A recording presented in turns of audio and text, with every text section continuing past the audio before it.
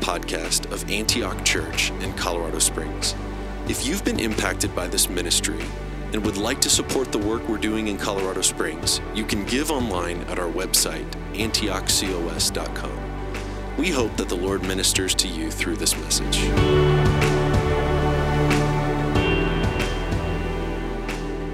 Turn with me in your Bibles to the book of Acts chapter 10. Do you guys still read your Bibles? Yes? Good. Don't answer that question. I know you guys haven't been reading your Bibles the past 3 months. Neither have I. I'm just kidding. Oh, Acts chapter 10. Acts chapter 10. I feel like there's way more important. Once I get to the Bible, then I start saying important things. So we need to just keep me in that space. We need somebody else to do announcements from now on. Maybe we should pray. That would help. That always a good transition. Lord Jesus, thank you for the ministry of joy, Lord. Thank you for your presence that is here in this place and that you are speaking to every single one of us in unique and powerful ways. And Father, we would pray today especially for the grace to hear and the grace to see, the grace of revelation. And Father, I'm praying today that you would just constrain me so that anything and everything that I speak are only the words of God in the way that you want them communicated today. And that the word would be life and revelation and truth to us that brings transformation and freedom and joy. We pray that today in Jesus' name. Amen. Acts chapter 10. So, Leon, I'm going to need you to sit closer because you were really revving me up last service, man. He's like, I'm on security, dude. So I just need you to be louder. Okay, Acts chapter 10 is perhaps one of the most important chapters of the entire New Testament. Don't you love that? Like barring the crucifixion and the resurrection, that's a really, really bold statement to make, but it is. Acts chapter 10 is critical to our faith, you guys, and here's why. Because if Acts chapter 10 does not happen, every one of us are not sitting here in this room today. If Acts chapter 10 doesn't happen, the gospel remains for the Jewish people. And most of us, any Jews in the house? Most of us, awesome, brother. So for the rest of us, pagan Gentiles, we wouldn't get to hear the gospel because of Acts chapter 10. Acts chapter 10 is critical. And if it's not for the entire New Testament, definitely for the book of Acts. In fact, the storyline of what's happening in Acts chapter 10, or in Acts chapters 1 through 10, is cruising along. All of the focus is on the church of Jerusalem. All of the focus is on the new church that Jesus died and resurrected for and birthed into the earth. And then at Acts chapter 10, going into Acts chapter 13, these 3 verses, everything begins to take a very sharp turn towards the preaching of the gospel towards the Gentiles and ultimately the rest of the world. So in the beginning of Acts chapter 10, there's a Roman centurion by the name of, anybody? Cornelius, okay? Cornelius is a Roman. He's a soldier. He's of the same rank of people that crucified Jesus. He belongs to the people that are in power. Just think about this. And yet, there's this grace on Cornelius' life because he's considered a God-fearer. And in the New Testament, a Gentile God-fearer is someone that has a sense of sympathy towards Judaism, the Judaistic religion, which is Judaism, right? So Cornelius gets a hold of the teachings of Judaism, and he's inclined towards the teachings of Judaism. And so Cornelius is considered a God-fearer because Cornelius does 2 things. He prays to God every day, even though he doesn't know Jesus, and he gives offerings to the poor. And one day, during his time of prayer, there's an angel that shows up. And the angel is straight from God because of all of the similarities that happen when angels would show up to the Jewish people throughout all of Old Testament history. He's shining in bright light. He speaks the word of the Lord. And Cornelius immediately recognizes there's something different about this prayer time right now. And the angel says to Cornelius, your prayers have gone up as a memorial before God. He has seen you. He's proud of you. You've been faithful, but there's something that you're missing, and I need you to send for a guy named Peter. So Simon Peter is staying with a guy named Simon the Tanner in a town named Joppa. And that town's about 1.5 to 2 days away. So the angel says, you need to talk with Peter because Peter's got something very, very important for you to hear. All of this has been wonderful, but you're missing something really, really important. Okay, let's pick up the story here in Acts chapter 10. And we're going to begin with verse 9. And I'm going to read from 9 till about 20 or so. At about noon the following day, as they were on their journey, so this delegation that's sent from Cornelius, they're on their way. And while they're on their way, on the other side, I love those movies where like you're seeing what's happening in one scene, and then at the exact same time, you're seeing what's happening in another location with another group of people. That's what's happening right here. So these guys, they're traveling towards Peter. You know, the angel just showed up. And then Peter's part of the story comes into focus right here. About noon the following day, as they were on their journey and approaching the city, Peter went up on the roof to pray. He became hungry, and he wanted something to eat. And while the meal was being prepared, he fell into a trance. He must have been pretty hungry. He saw heaven opened up and something like a large sheet being let down to earth by its four corners. It contained all kinds of four-footed animals, as well as reptiles and birds. And then a voice told him, "Get up, Peter, kill and eat." "Surely not, Lord," Peter replied. "I have never eaten anything impure or unclean." What is he referring to right here? Anybody know? Anybody knows what's happening? Yeah, Jewish law dictated that there were certain kinds of foods that were off limits for the Jewish people because they were unclean. Pigs, okay? Shrimp. And man, thank God for Christ coming and dying and resurrecting and abolishing the law, because I love me some shrimp, all right? And bacon. Yeah. Yes, shrimp wrapped in bacon. Thank you very much. I told you Acts 10 was one of the most important chapters of the Bible, right? No shrimp wrapped bacon if it were not for Acts chapter 10. So Peter is so steeped in Judaism. We got to understand this, you guys, and I'm going to talk about this all message long. We have to understand that Peter is so steeped in Judaism. It's what he was born into. It's what he was taught his entire life. He was taught the law like every good Jewish young man was taught the law. Every Jewish young man before they reached 13 was required to memorize the first 5 books of the Bible. And I don't know about you guys, if you've not looked at Leviticus, that is an extremely challenging thing to do. But they did it, and they would write the scriptures down by hand. And so he was steeped in this Jewish understanding. And so when this vision comes and it says, "Hey, get up and kill these amazing animals that Pastor Jay loves to eat so much. Eat them. They're delicious. They're good." Peter's like, "Absolutely not. I'm a good Jewish man. Absolutely not." And then there's this voice that comes and it says, "Do not call impure what I have called unclean." It's a very important phrase. Do not call impure what I have called clean. Do not call impure what I have called clean. How many times does this happen? Anybody know? It happens 3 times. 3 times this vision comes down. Look at verse 15. The voice spoke to him a second time. "Do not call anything impure that God has made clean." This happened 3 times, and immediately the sheet was taken back to heaven. While Peter was wondering about the meaning of the vision, don't you think you would do the same thing? If you got thrown into a trance and you were hungry, the time of prayer, and 3 times the same vision pops up in your psyche, in your spirit, in your consciousness, 3 times the same profound vision with the same directive from the voice of heaven comes, don't you think you'd be thinking about that a little bit? Yeah, so Peter is thinking about this. He was wondering about the meaning, and then boom, boom, boom, he gets a knock on the door. The delegation has arrived. The men sent from Cornelius' house found out where Simon's house was, and they stopped at the gate.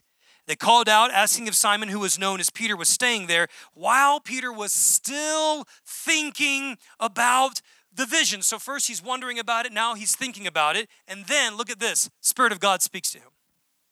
Now this is amazing to me, because Peter hears from the Spirit. Look, it's your Bible, you see that? While Peter was still thinking about the vision, the Spirit said to him, "Simon, 3 men are looking for you." That's incredible. Peter hears from the Spirit of God. Peter's a man who's filled with the Spirit, baptized with the Spirit, preaches about the Spirit with the Spirit, and he hears from the Spirit. And I don't know about you, man, if a couple of strangers arrived at my house and they were like, "Hey, I need you to take a 2-day journey. Just come with me. Don't ask any questions. Just come." I mean, I would need to know, the Spirit of God would need to speak to me in order for me to know that I'm supposed to take this journey. So Peter hears from the Spirit. We can all agree on that. Yes and amen? All right. So Peter ends up taking this journey. And this journey, like I said before, is a 2-day journey. So what do you think Peter's doing on this journey? Man, he's just thinking about that vision. He's just thinking about that vision for almost 48 hours. God, what was that? What did that mean? What were you doing? Why was that important? He shows up at Cornelius' house. And as soon as he enters into Cornelius' house, remember, this guy is a soldier. Probably has about 100 soldiers under his command. This guy's a man of authority. He's a man of privilege and position. Cornelius throws himself at Peter's feet. Peter says, dude, get up, man. Dude, don't worship me. I'm just a man just like you are. And then the first thing out of Peter's mouth, you know what he says? He says, bro, you know I'm not supposed to be here, right? He's like, I'm a Jewish man, you're a Gentile. And it's wrong. It's against the law. It's against our law. It's against our custom for me to be here. I'm not allowed to associate with you kind. My kind are not allowed to associate with your kind. That's essentially what Peter was saying right there. And then he says, okay, so since you got me here, and I've walked 48 hours to get here, what you got? Why am I here? So Cornelius proceeds to tell him the vision. Man, there's an angel that showed up to me just like he showed up to you guys. He's like, I've read all the scriptures, and there's a guy in flashing light. He speaks the word of the Lord to me, and he says that you've got something to say to me. And then Peter begins thinking, okay, wait a minute, hold on. You guys got a vision from God just like we guys do. What's going on here? Now look at verse 34. After Cornelius shares with him that he receives a vision from God, Peter begins thinking, and he comes to this revelation right here, verse 34. He says, Peter began to speak, I now realize how true it is that God does not show favoritism. Guys, I need you to sit, all service long, I'm going to be saying this to you. I need you to think about this.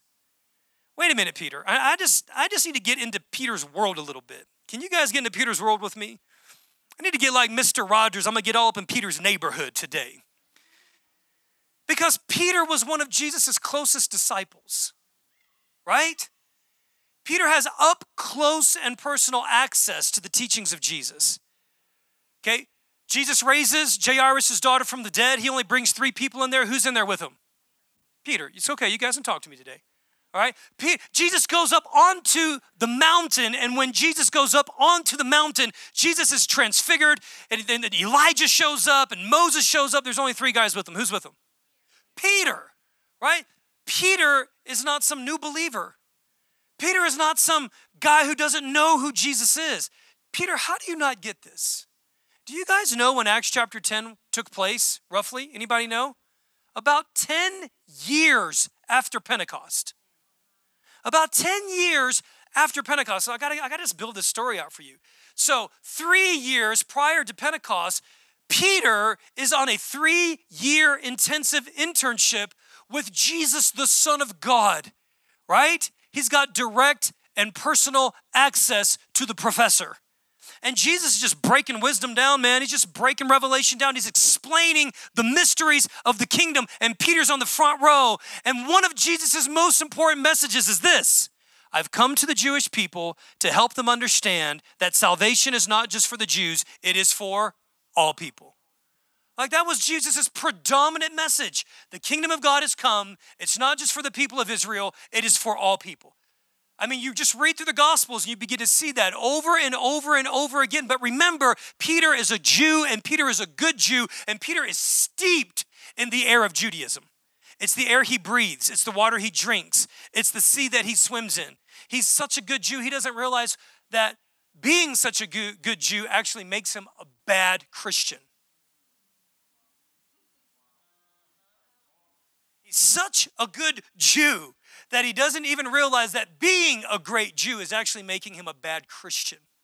It's making him a bad follower of Christ. What else do we know about Peter? Anybody knows what happens on Acts chapter 2? Anybody? Any takers? Acts chapter 2? Come on, you guys, we're charismatics. You need to know what Acts chapter 2 is. Pentecost was 2 weeks ago, guys. Okay, yeah. Spirit of God comes and baptizes the entire church. 120 people in an upper room praying, seeking God. And the Holy Spirit comes and baptizes the church, actually births the church into existence. And you know who stands up when everybody's like, you guys are all drunk? And who stands up? Come on, say, Peter. Peter stands up. And he begins to preach, and he begins to prophesy, and he begins to refer to the scriptures, and he preaches off of this amazing passage in Joel chapter 2. Joel chapter 2 says something incredible. What does Joel chapter 2 say? Joel chapter 2 says, in the end times, in the last days, the Spirit of God will be poured out on who? All flesh. On your sons and your daughters will prophesy, your old men will dream dreams, and they'll have visions. But think about that phrase there where it says, Peter says this out of his own mouth, you guys. All flesh. All flesh. Out of his own mouth, he is preaching the gospel and preaching the prophets, and he doesn't even realize what he's preaching. Why do I know that? Because 10 years later, Peter is standing in a room, and his opening sentence is, I'm not supposed to be here. 10 years later, he needs to be thrown into a trance. Because why did he need to be thrown into a trance? Think about this. Think about this. Peter can hear the Spirit, but there is things that are built into his mindset and his belief system and his worldview and his paradigm and the way that he views the world, and they're so deep inside of him that God's got to throw his butt at a trance in order to speak to him. You know what happens when something's so deep inside of you? When something is so deep inside of you that it becomes your paradigm.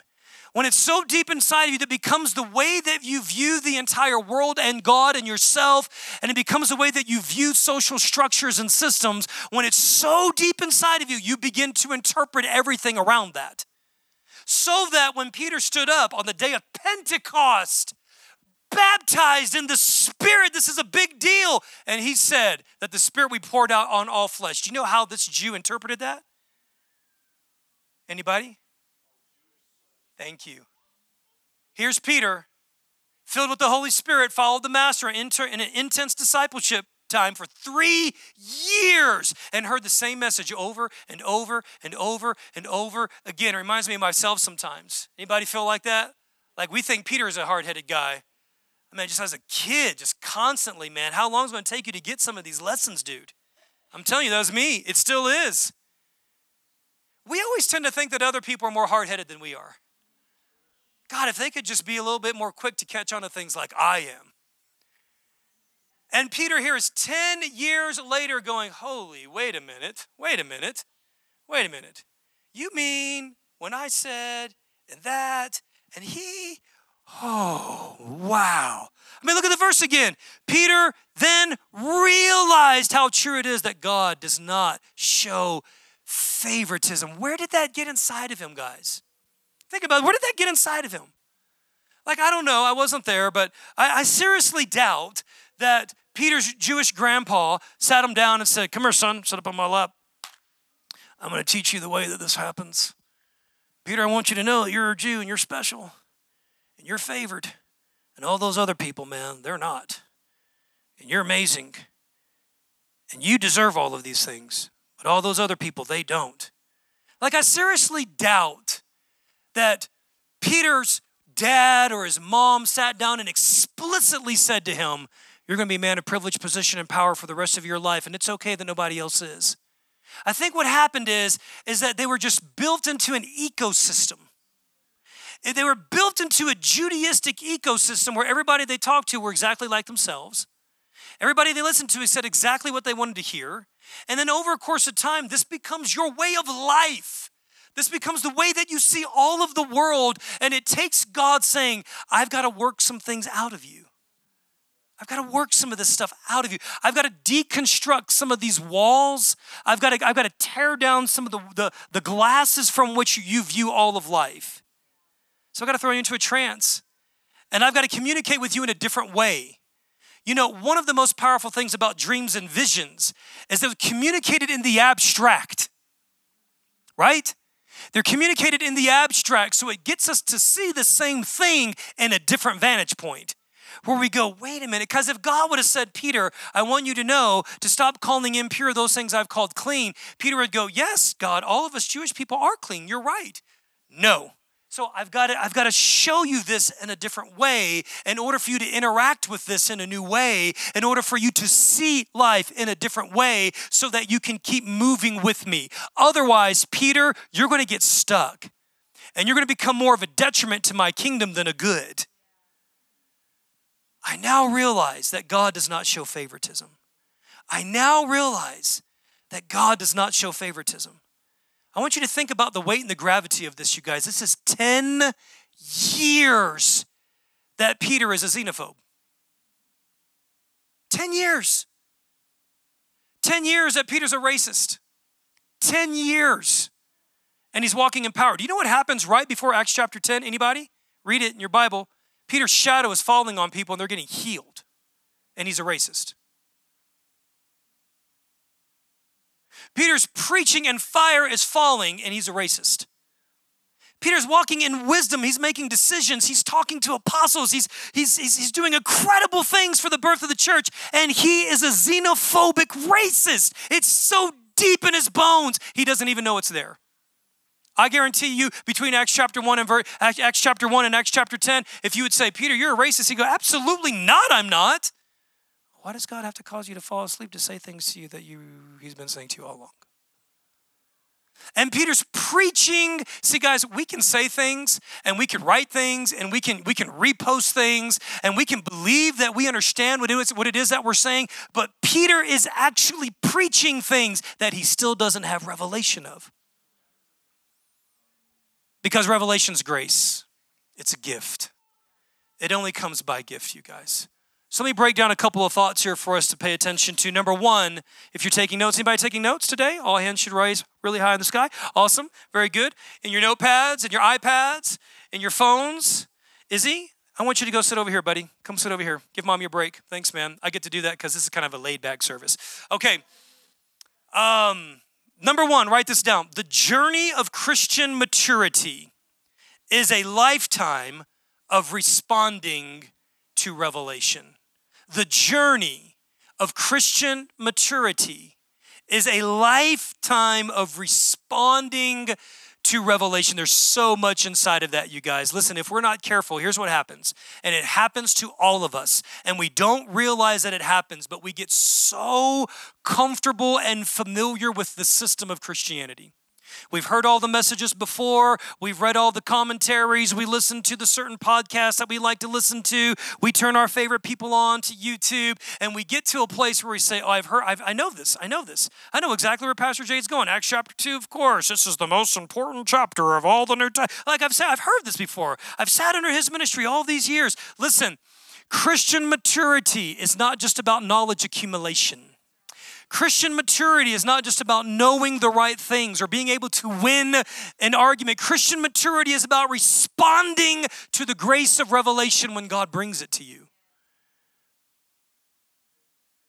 It's not about walking in the power gifts as much as I love the power gifts. Remember, Peter preached on the day of Pentecost. Peter hears from the Spirit. One of Jonathan's favorite passages is when Jesus asked the disciples, who do people say that I am? Right? Oh, I don't know why he knows. And Peter goes, I know who you are. You're the Son of God. Duh. Right? And Jesus goes, yes, very good. Flesh and blood has not revealed this to you, Peter, but my Father by his Spirit has revealed this to your spirit. Clearly, Peter has a knack for revelation. He can hear the Spirit of God. He has a knack for this. You know what the problem is? Not revelation, interpretation. Do you know why? Because Peter takes the gold star of revelation, and then he runs it through the grid of his own human interpretation. Because when Jesus says, guys, literally the next interchange, Jesus says, guys, I'm about to go lay my life down, and Peter goes, come here, dude, come here. Bro, I rebuke you. I rebuke you, Son of God. I like, every time I think about this, the scene, it's like different in my head each time. Can you imagine rebuking the Son of God? They should put that on his epitaph. Here lies Peter, the man who rebuked the Son of God. How in God's name are you rebuking God? We do it all the time. Because we capture some sense of revelation and we go, oh, I know exactly what that means, right? Remember 2020? Come on, guys. All the prophetic fanfare around 2020. Come on. Don't be shy now. Everybody's like pulling into your closets now. Like you're like, I didn't do any of that. I never heard any of that. 2020 is the year of what? Vision. Right? Yeah, we're prophetic people. We have the word of the Lord. And is it possible that we interpreted that as, we're going to have greater visions of grandeur and visions of success and visions of greatness and God's saying, no, I'm going to show you what's inside of you, America. I'm going to show you what's inside of you. Yeah, one little invisible virus comes and you guys are gone. You're done.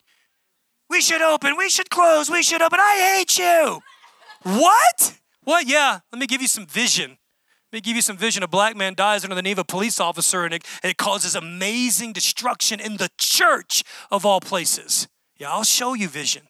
See, the issue is not revelation, it's interpretation. Right? We have all of these revelations from God, and we run them through our paradigm. We run them through the air that we breathe, the water that we drink, and the ecosystem that we've grown up into. And that's how we interpret it. So what do we do with that, Pastor Jay? When you get revelation, I'm going to legitimize your revelation, but I'm going to ask you to take that revelation and submit it to God and submit your mindsets to God, your paradigms to God, your perspectives to God, and say, maybe I'm not interpreting this the right way. God, I bring this revelation back to you. Help me to see it clearly. Help me to see this the way that you are seeing this. Help me to see it the exact way that you are saying this. Otherwise, I'm misrepresenting you. I'm misrepresenting you. And listen to this, guys. Misinterpretation of revelation is equally as destructive as no revelation at all, if not more. If not more. Do you know how many heinous things, Antioch, have been done in the name of God? Christy showed me something last night. It was one of the most disturbing things I think I've seen in a very long time. It was disgustingly disturbing. I'm trying to use greater language here to help you understand how atrocious what she saw on Facebook was. And what she saw was so reminiscent of the Christian Crusades.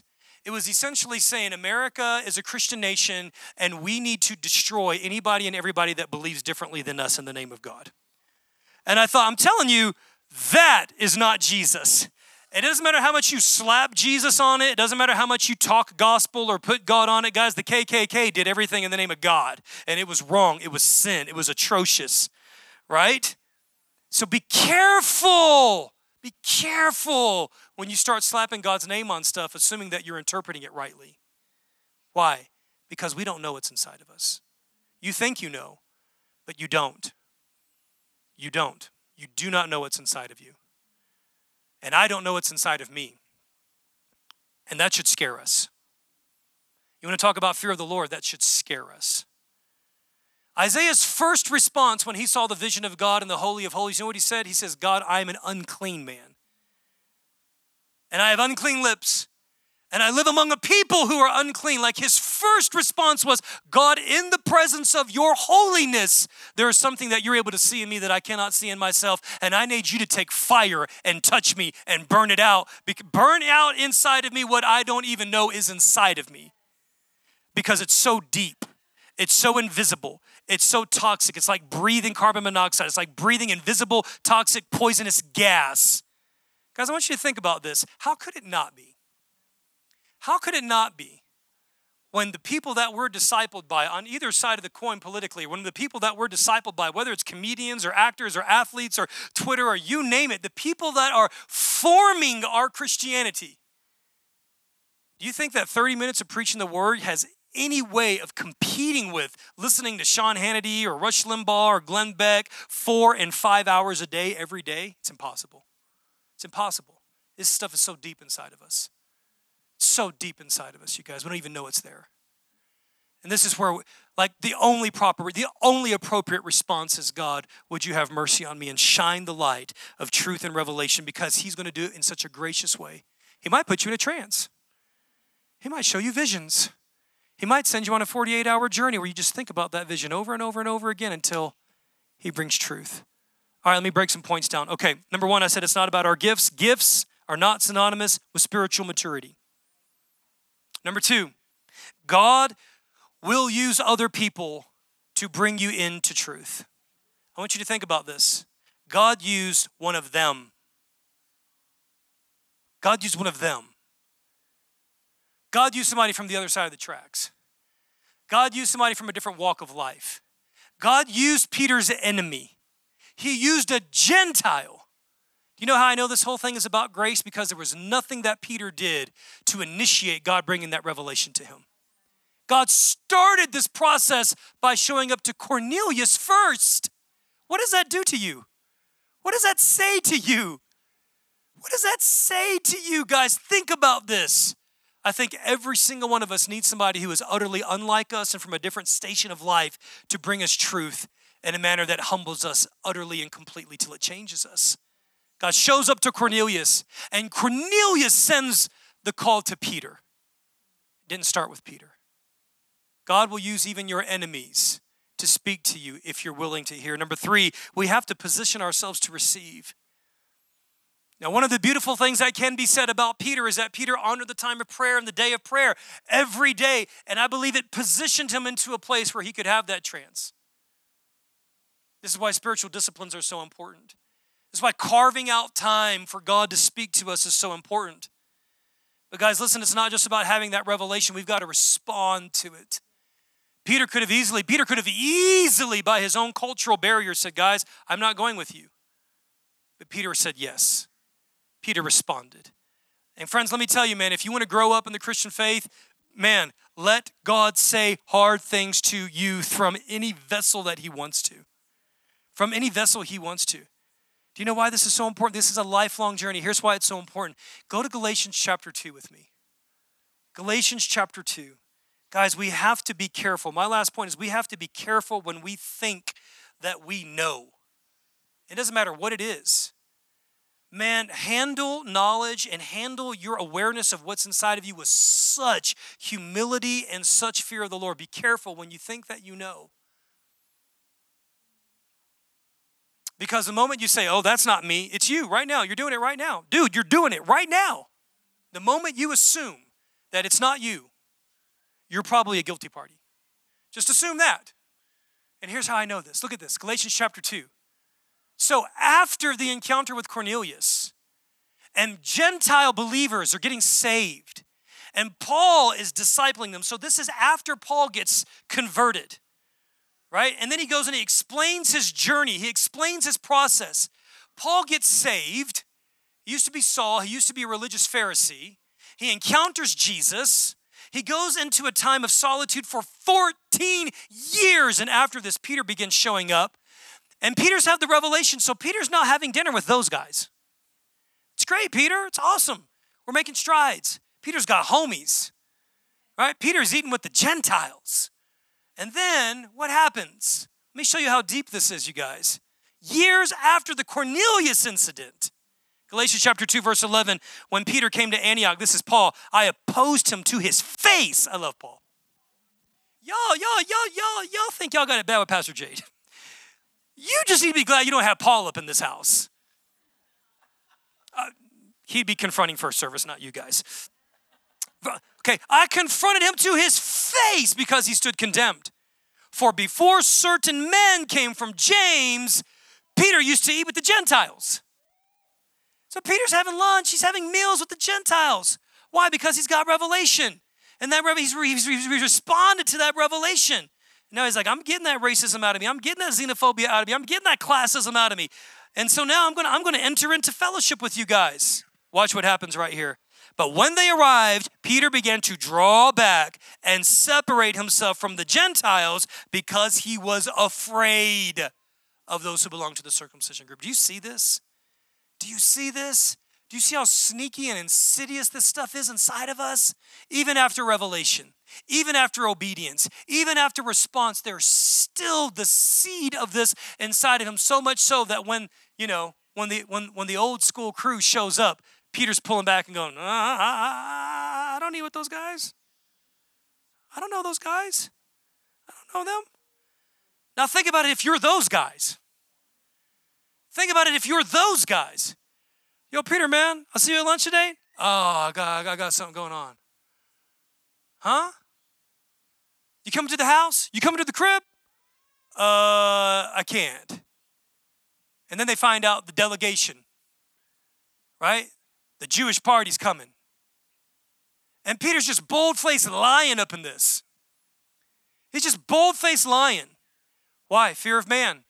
Why? Because that stuff is still deep inside of him. But you know what, you guys? Here's the good news. That even that stuff is inside of Peter, it's inside of you, it's inside of me. The inconsistency, the fear of man, the unawareness, the ignorance, the pride, all that stuff is in us. I think, honestly, what do we do with a story like this? We go, I'm Peter. I'm Peter. That's me. I'm Peter. And here's the beautiful thing. That God never casts Peter away. Isn't that amazing? Like Father, Son, and Holy Spirit are like, guys, is this all we got? Let's go save the religious Pharisee who's killing people. He's going to do a better job than Peter. No, man, that's not how it rolled down. Like he's like, Peter, it's okay, man. Keep being faithful to what you know. Keep staying close to me. Keep responding to the revelation I give you. And I'm going to help you. One of the beautiful things I think about Galatians chapter 2 is if Peter were not grafted into a local body, if Peter didn't have authentic relationship with people who could say hard things to him, if Peter didn't have a relationship with someone who was utterly unlike him, do you think he would have ever heard later in the later stages of his life, after he's successful, after nobody can tell the lead apostle anything, now he's got somebody to say, Peter, you're wrong. You're wrong. Every single one of us needs to be in a local fellowship of people that can look us dead in the eye and call us out in public if need be and oppose us to our face. That is the beauty of the local church. That is the beauty of investing into real relationships with people that we can trust. That is the beauty of having people that are utterly unlike us. And I believe that Paul was a gift in Peter's life in the latter stages of a successful ministry. God never gave up on Peter. And he's never going to give up on us either. And that's the beautiful thing about this table, you guys. Jonathan, if you would, when we come to this table, we come saying, God, we are sinners in need of grace. We come to this table recognizing that all have sinned and fallen short of the glory of God. We come to this table recognizing that we were born and conceived into sin, like the psalmist said. But we desire truth in the inward parts. We come to this table and saying, God, if it were not for your grace and your mercy, we could not see. And we could not see light, and we could not see truth, and we would continue living in our own echo chamber, hurting the people that are around us. But we have good news. The gospel of Jesus is a gospel of grace, and the invitation is to all of us. And today, I just want to just here for a minute in this holy place, you guys. On the first service back, I want us to just pause and say, God, would you search me? Would you search me if there's anything inside of me that's false, if there's anything inside of me where I've operated in presumption or pride or arrogance or ignorance. God, if there's things deep inside of me that I've been ignoring or assuming were not there, if there are things inside of me that are hurting the people around me because they're so deep in me, I'm asking by your Spirit to show me and by grace to lead me out and help me to engage with the process of transformation and change. Holy Spirit, speak to us today, I pray. And not just today, but every day.